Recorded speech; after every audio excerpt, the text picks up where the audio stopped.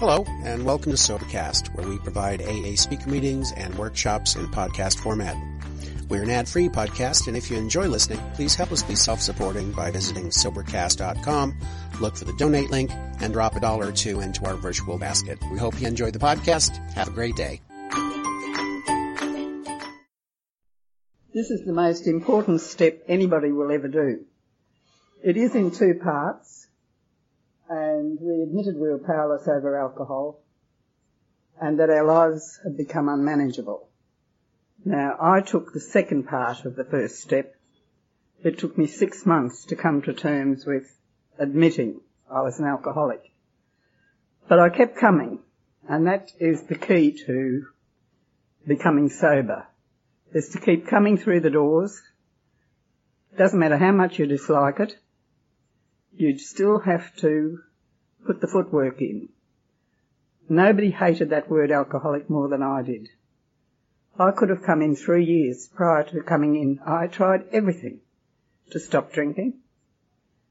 I took the pledge 9 times, twice on Good Friday in 1959, and that didn't work, but it was beneficial because I knew I had to look elsewhere. I had tried doctors, but I tried doctors again once after taking the pledge then, and he said to me, "You're an alcoholic, would you go to AA?" And nobody had ever called me an alcoholic. I knew I drank, and I knew all my faults. And I said, no, I wouldn't. And he said, "I've got a friend in AA, would you talk to him?" And I said, no. He said, "It's not as hard as you think it is." And I said, "But I'm not interested." And as I got to the door, he said to me, "You will one day." And I turned around and I said, "What did you say?" He said, "I just said you will one day." And I did one day, 6 months after that. And the first meeting, everybody was a daily drinker, so I thought I wasn't an alcoholic. I thought you had to drink every day, and I was a bender drinker. So I kept looking at that step, though, the next day, and then the gentleman that took me to my first meeting rang me and asked me to come to a meeting that night. So I went along, and I thought he was a bender drinker. And I had never heard the word bender drinker before, but I fitted into his category. So I thought, well, I do want to stop drinking, but I won't ever say I'm an alcoholic. So I went along for 6 months. And in Brisbane, when I joined AA, we had closed meetings. And the wiser, older members thought if she doesn't speak and get that word out, she will drink. So they asked me if I would speak at this this open meeting that they had once a month. And I always said, after that second meeting I was at, I'd do anything I was asked to do except speak. But they pointed out to me that if I didn't speak, I may not stay sober. So I thought, how can I get that word out? I'm an alcoholic. So I went along to this meeting. I took my husband to the meeting. And that was the first time he'd come to a meeting. And they duly called me. And I said, "My name's Doreen. I'm an alcoholic. I don't really mean that. I'm a compulsive social drinker." And I meant that with all my heart. But it didn't help the word alcoholic. Not to this day. I still dislike the word. So after that I tried, I thought, I've just got to accept it. And I thought perhaps there are other words that you can use. So I tried dipsomaniac for a while. And I thought, that sounded rather horrible. So eventually I came to believe that I had to say that I was an alcoholic. Now, it is the most important step you'll ever take. If you can take step 1, you continue on with the rest of the steps. But it's no use trying to do step 2 until you are sure in your own mind that you know what you're talking about and you want what AA has to offer. And it's quite simple, actually. This program is as simple as you want it, or as hard as you want it. And some people just miss the simplicity of this program.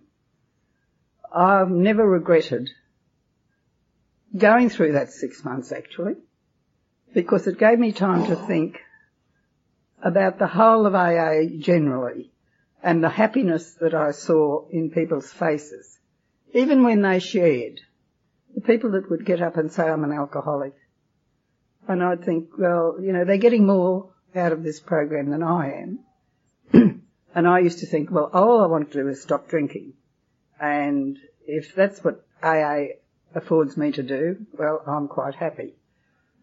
But I didn't do the steps, and I don't want anybody to take after me, for 7 years. Because people power kept me sober, and the first step. But I reached a stage where after 7 years, one night at 11:45, I said to my husband, I'm going to drink. And he got a terrible shock. I was living in Melbourne at the time, and he said to me, ring Father Michael in Sydney. And I did. I was quite obedient then, which I never was. And Michael said to me, get on the first plane tomorrow morning and come to Sydney. And my husband came with me. And I rang Michael when he said, ring me as soon as you get there. And I did, and I was a dry drunk. The housekeeper answered the phone, and she said he was out seeing a sick lady. And I thought, how dare he? And I said, he told me to ring him as soon as I got off the plane. And she said, well, he's now said for you to ring back at 12:30. And I thought, I'm not waiting till 12:30 to ring him. And had the most dreadful morning, drove my husband mad. But I was still sober at 12:30, so I rang him. And he said, if you're still sober at 5 o'clock, I'm saying Mass, if you're in the church, I'll take you to dinner. Well, I was in the church, and I was the only one in the church. It was a Wednesday afternoon, so he couldn't miss me. And he said to my husband, come back at 10:30 and pick Doreen up. And when we were walking into the meeting, I said to him, tell them I'm an observer. He was the first person called to speak, and he said, I've got a very dear friend here tonight who'd love to share. And I thought, you can't trust anybody in this fellowship. But I got up, and I knew, as soon as I started speaking, I knew there had to be more than people power to keep me sober. So we came back to Melbourne, and I went through the steps. There weren't any steps meetings in those days. And I went through them individually, very slowly, but I eventually got to the 12th step. And even to this day, people say to me, why do you still go to meetings? And I just say to them, when you get to the 12th step, you'll know why. Because if everybody got to the 12th step and stopped going to meetings, there would be nobody around to continue this wonderful fellowship. And to me, it is the only miracle of the 20th century, Alcoholics Anonymous. I can't think of anything else that has occurred. But you've got to really be sincere and understand we admitted we were powerless over alcohol. That is the key. And most of us know that our lives are unmanageable when we're drinking. But it is a bitter pill, and I do feel for people who felt like I did. And I'm not alone. People still to this day tell me how they hate the word. And, I mean, I'm 49 years sober and I still hate it. So what hope have you got? But it does lessen, I must say that. I mean, it rolls off my tongue now as though I'm saying have a cup of coffee. But it took a long time for me to get to that stage. And I think once you get over the admitting you're an alcoholic and get the word out, you can have a certain peace in your mind that you've never had in your life before. I think it is the most wonderful thing that's ever happened to me. I mean, I had 4 children under the age of 7 when I came in, and that was pretty terrific while I was drinking too. But I had a very good husband. and he stuck by me. And I had the privilege of looking after him when he died too. I nursed him at home for the last 3 months of his life, and I always felt good about that. And so much so, I'm a Catholic, he wasn't. But he turned a Catholic on his deathbed to please me, and I thought, isn't that remarkable, the life that I gave him for those years when I was drinking. I mean, I didn't have a long drinking time. I didn't have a drink until I was 23. But I believe I was an alcoholic from my first drink. I didn't want to go home from that first party. And I looked around at people and I thought, they're not getting out of this alcohol that I am. And, they were all ready to go home. And they would have been what was classed as social drinkers. And I don't think I was a social drinker at any stage. But what saved me was being the vendor drinker. And I suppose that was the hard part of accepting that I was an alcoholic, that I didn't drink every day. I expected people to fall flat on their face every day, and I didn't do that. But I'm not going to go on any longer because short and sweet is the best as far as I'm concerned. Oh, not 10 minutes. You're joking. I've never been a long speaker, so you get me on the cheap. That's much better. 2 minutes now I'm down to. So that's more in my line. I don't know what it is about me. I just hate speaking. It's not because I can't get the word out anymore. I suppose when you've spoken for 49 years, it becomes a bit of a bore, doesn't it? But I have to keep going because I'm still an alcoholic. Thank you very much. Yeah, good morning, friends. My name is Frank. I'm an alcoholic, and I'm sober. I'm sober this morning, and my home group is the Steps and Setting group, and my sobriety date is the 17th of August, 2004. I guess I'll start by telling you a little bit about my story. I was born and I grew up in Germany, and I started drinking there when I was about 15, 16, and I drank like my mates, or it looked at least as if I was drinking like most of my mates in the beginning, and but 10 years down the track, I found myself at the first AA meeting, and I definitely was at the right place then. I'm not sober since then. That was, I was 26, 16 years ago. And what had happened, by the time I was 26, I was daily drinking for pretty much most of those 10 years, and I found I couldn't stop, I had to drink, and I had to drink daily, and by the end I had to drink to stop the shakes and to be doing what I had to do, and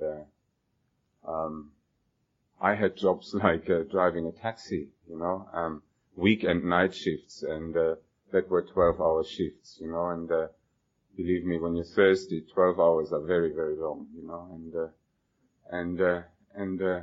yeah, it got really, really hard, and my solution then, or my idea of dealing with it was, and I did that. I went to a doctor and I wanted medication, I thought that could work, I take medication whenever I didn't want to drink, or I would be better off not drinking. And luckily the doctor I spoke to was knew a bit about this, I suppose, and she didn't want to give me those medications, and she said, no, you would just use and abuse those as well. And I'm very happy, I'm very grateful today that I never was introduced to medication, because that could or would have possibly added a whole other chapter to my drinking, to my life, to my story, and I might be dead today. And anyway, and another thing I probably was, and I say probably because it's not as if I remember it all clear, you know, it's long time ago, it's a big haze, you know, I remember bits, and some bits I just imagine that's how they were, you know, and, but I must have been honest to quite a degree and desperate to quite a degree, with that female doctor, and, so that she was able to sort of help me, you know, and she suggested to do a detox, and I agreed, you know, and that was a very big step, because, that meant, without knowing about that first step, but, it was out there then, you know, I admitted, that, booze and I, wasn't such a good combination, you know, and, family would know, and, because I didn't make up a story, I told family and friends,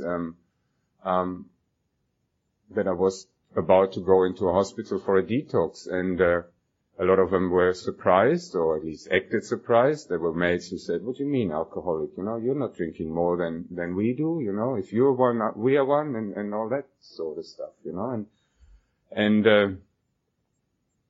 but see, they didn't know, that when we left the pub, I went home to a fridge, that only had beer in it, you know, no food, and, that I would finish myself off then, you know, and all that business. And anyway, so there I was. I agreed to go into the detox, and, it was only like, and that female doctor, she said to me, "Look, getting off the alcohol under supervision is easy.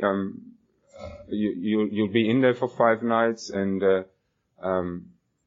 but staying off it will be the harder bit, you know," and, so it was. I was in the hospital, and towards the end, there was an AA meeting, and I attended that, and,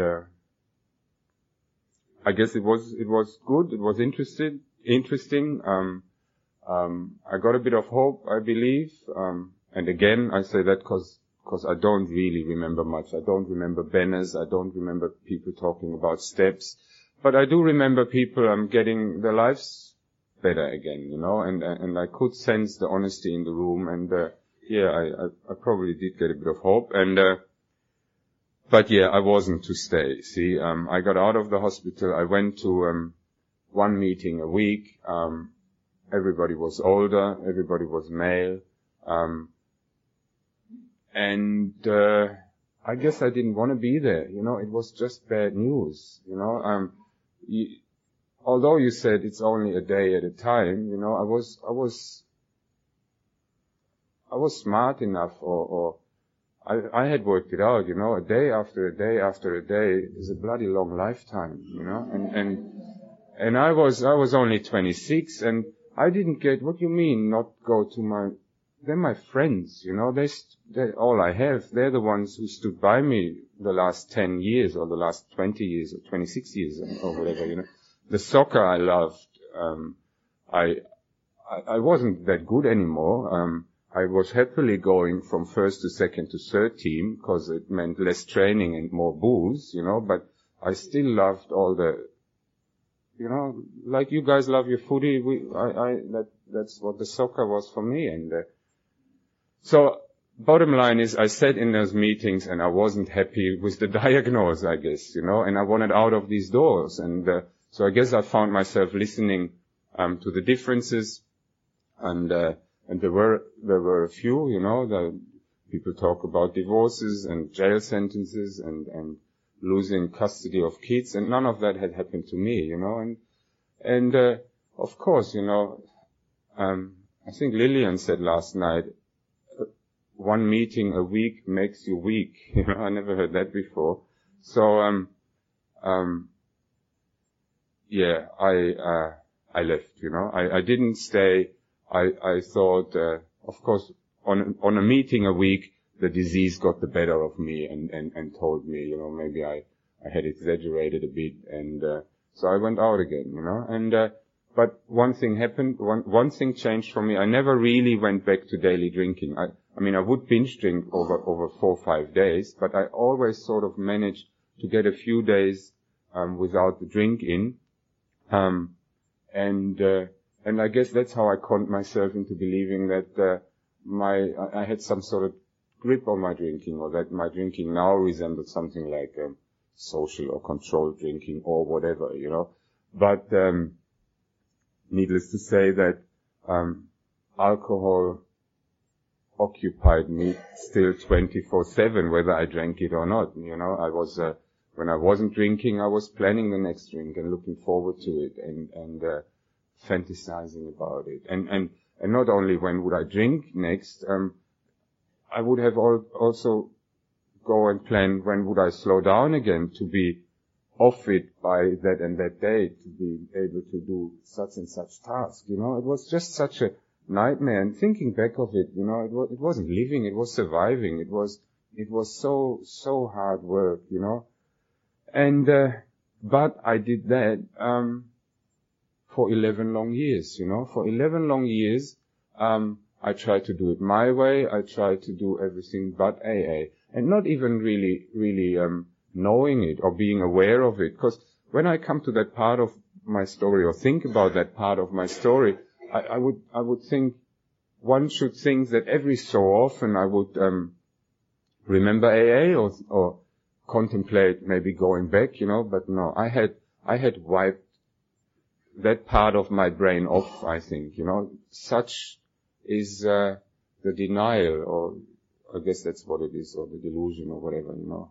I'm not too sure on the definitions, but 11 long years I tried it my way, you know, until coming up in August it will be 5 years ago. I've come to that crossroads, or whatever you want to call it again. That point I had been at 26, you know, and at 26 my idea was to go to the doctor. Well, now I was 37 5 years ago, and I knew that wasn't an option, and it's progressed, you know. I was 11 years worth, you know, because and now it was, now my solution was killing myself, you know, because there was no hope left. There was no, I couldn't see why to go on, you know, and so now it was, that was my idea now, and obviously I had second thoughts, and I want to fast forward now, because I want to speak a bit about recovery as well. So,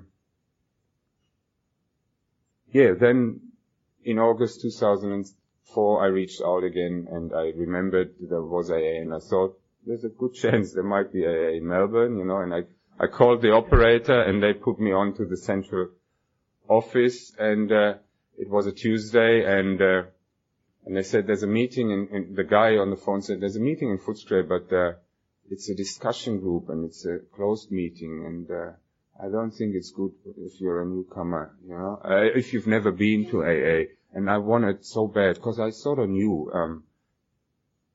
I didn't think those words, but I think in my gut I knew it was AA or Amen, you know, and I wanted to go to this meeting. So I said, I've been 11 years ago. And he says, okay, go on then, you know. And I was very welcomed at that meeting, you know, and then the next day I went to another meeting, and people who were at that Tuesday meeting were there, and they remembered my name, and you all experienced that, I guess, a bit, you know, and yeah, and this time things were different for me. This time I really got the hope. I immediately, pretty much immediately saw people. Well, actually, immediately I fell in love with one of the girls at that meeting, you know. So that made me come back. But, you know, good I came back. Doesn't matter why, you know. But really immediately, because my coming in here was a relationship breakup, see. The girl I was together with for 7 years finally had enough. And that wasn't good news, you know. And funny enough, I told the boys I had coffee with her yesterday, because I'm going overseas and we're friends today, you know, and I wasn't happy 5 years ago, but today I know it's the best that's ever happened to me, you know. But 5 years ago, I thought I wasn't so interested in sobriety program and AA. I think what I wanted was just another girlfriend, you know, and could she please be better looking, smarter than the one, more money maybe, you know, than the one that kicked me out, and you know, lucky that wasn't to happen, and I was that one suggested year by myself, and it's all happened. It had to happen for me, But what I wanted to say, so very soon after coming, pretty much immediately, I came across actually a lot of people, who I could see were happy, who had what I wanted, who could bring across that they were happy about not drinking, that they were not just white knuckling it, and that's what I wanted, And for me, I know that a friend of mine in the program, he says that he was cooked when he came into AA, and 5 years ago I was cooked. I was ready. I think I had arrived at that first step. I had thrown the towel in, and I was finally teachable, and I wasn't here for an argument anymore. And today I know that is essential, that I have to be, in order to be successful with this program, I have to be willing, I have to have an open mind, and I have to be honest, foremost to myself, cut out the bullshit,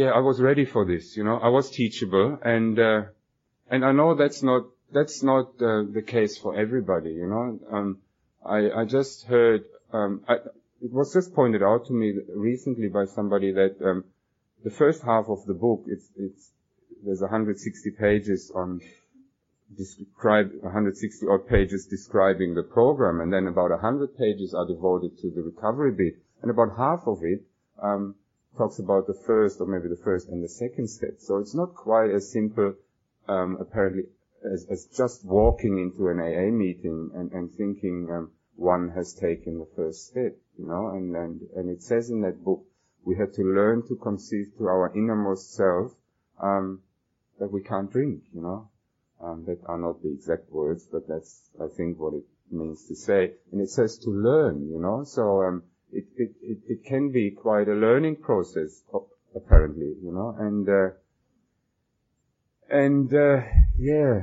luckily for me, this book makes sense. I don't need to argue it, and I treat it for what it is, a textbook, and that explains me how to live, because I've just been to a meeting 2 days ago where a speaker said, me as an alkie, my problem is not the alcohol, my problem is me and living, and my natural state is being irritable, discontent, what's the other one? Restless, irritable, restless, and discontent, and I used alcohol to combat that as the medication, and it worked a while and then it stopped, we all know that, otherwise we wouldn't be here. And so now the remedy is a spiritual way of living, and that gives me peace of mind, the peace of mind I have today is the opposite to that restlessness and that discontentment and that, and that's what I get out of this program, and I will close on saying, and that also makes sense to me because I've experienced that this is the step I really have to swallow, 100%, no arguing, no little bit of maybe or 99.99, because if I do that, I drink again, if I have the slightest doubt, maybe I'm not, maybe I'm different, I'll drink, and so this is the step I have to do 100%, and then I came, and after about I was going really well in my first weeks and months, maybe up to 6 months, and then I came to a bit of a standstill. But by those 6 months, I had met a lot of people, talked to a lot of you, learned to talk, and then somebody said, well, maybe it's time for you to look at those steps. Just going to the very good ID meetings I attended, beautiful, but it wasn't enough anymore, and then I knew I needed help with those steps, because that the other stuff after step 2 was was Chinese, and all the stuff we will be hearing over the weekend, what I called God steps, and I wasn't interested in religion, and I since learned that this is not a religious show, and I heard another lovely thing. Somebody said, if you look at the 9-step promises, that they're in this book. After working this program, after the 9th step, there's some promises in there, and that person said to me, they don't talk about the afterlife, they talk about this life. So this is not a religious show. This is a spiritual program, and so I needed help with all these other steps, and that's when I started attending the different steps meetings, and they've done me a lot of good, and I still go, and there's a lot of different ones in Melbourne, and that's, I guess, what the workshops are for. You get an idea how, some have the big book out and do a bit of reading and studying. Very good. It's so beneficial to know this book, and every time I read it, I find something new in it, and I've read it a couple of times first, and then I've read it with the help of this Joe and Charlie tapes. It's a workshop, and if you don't know what that is, ask pretty much any of us, or a lot of us know it, and you find, I don't know how to do it, but they're on the internet. That's when I read the book with those tapes, the pennies just dropped, and in an entertaining way, and in a real good way. So I feel blessed, that it's a big one to be able to say, I'm comfortable with this book, it makes sense to me, and I'm happy to follow its suggestions, and I leave it at that, and we need the fellowship, I also learned, I know and understand that I can't do it by myself. It wouldn't work taking that book home with me and just reading it by myself. So thanks for being here for me. Thanks.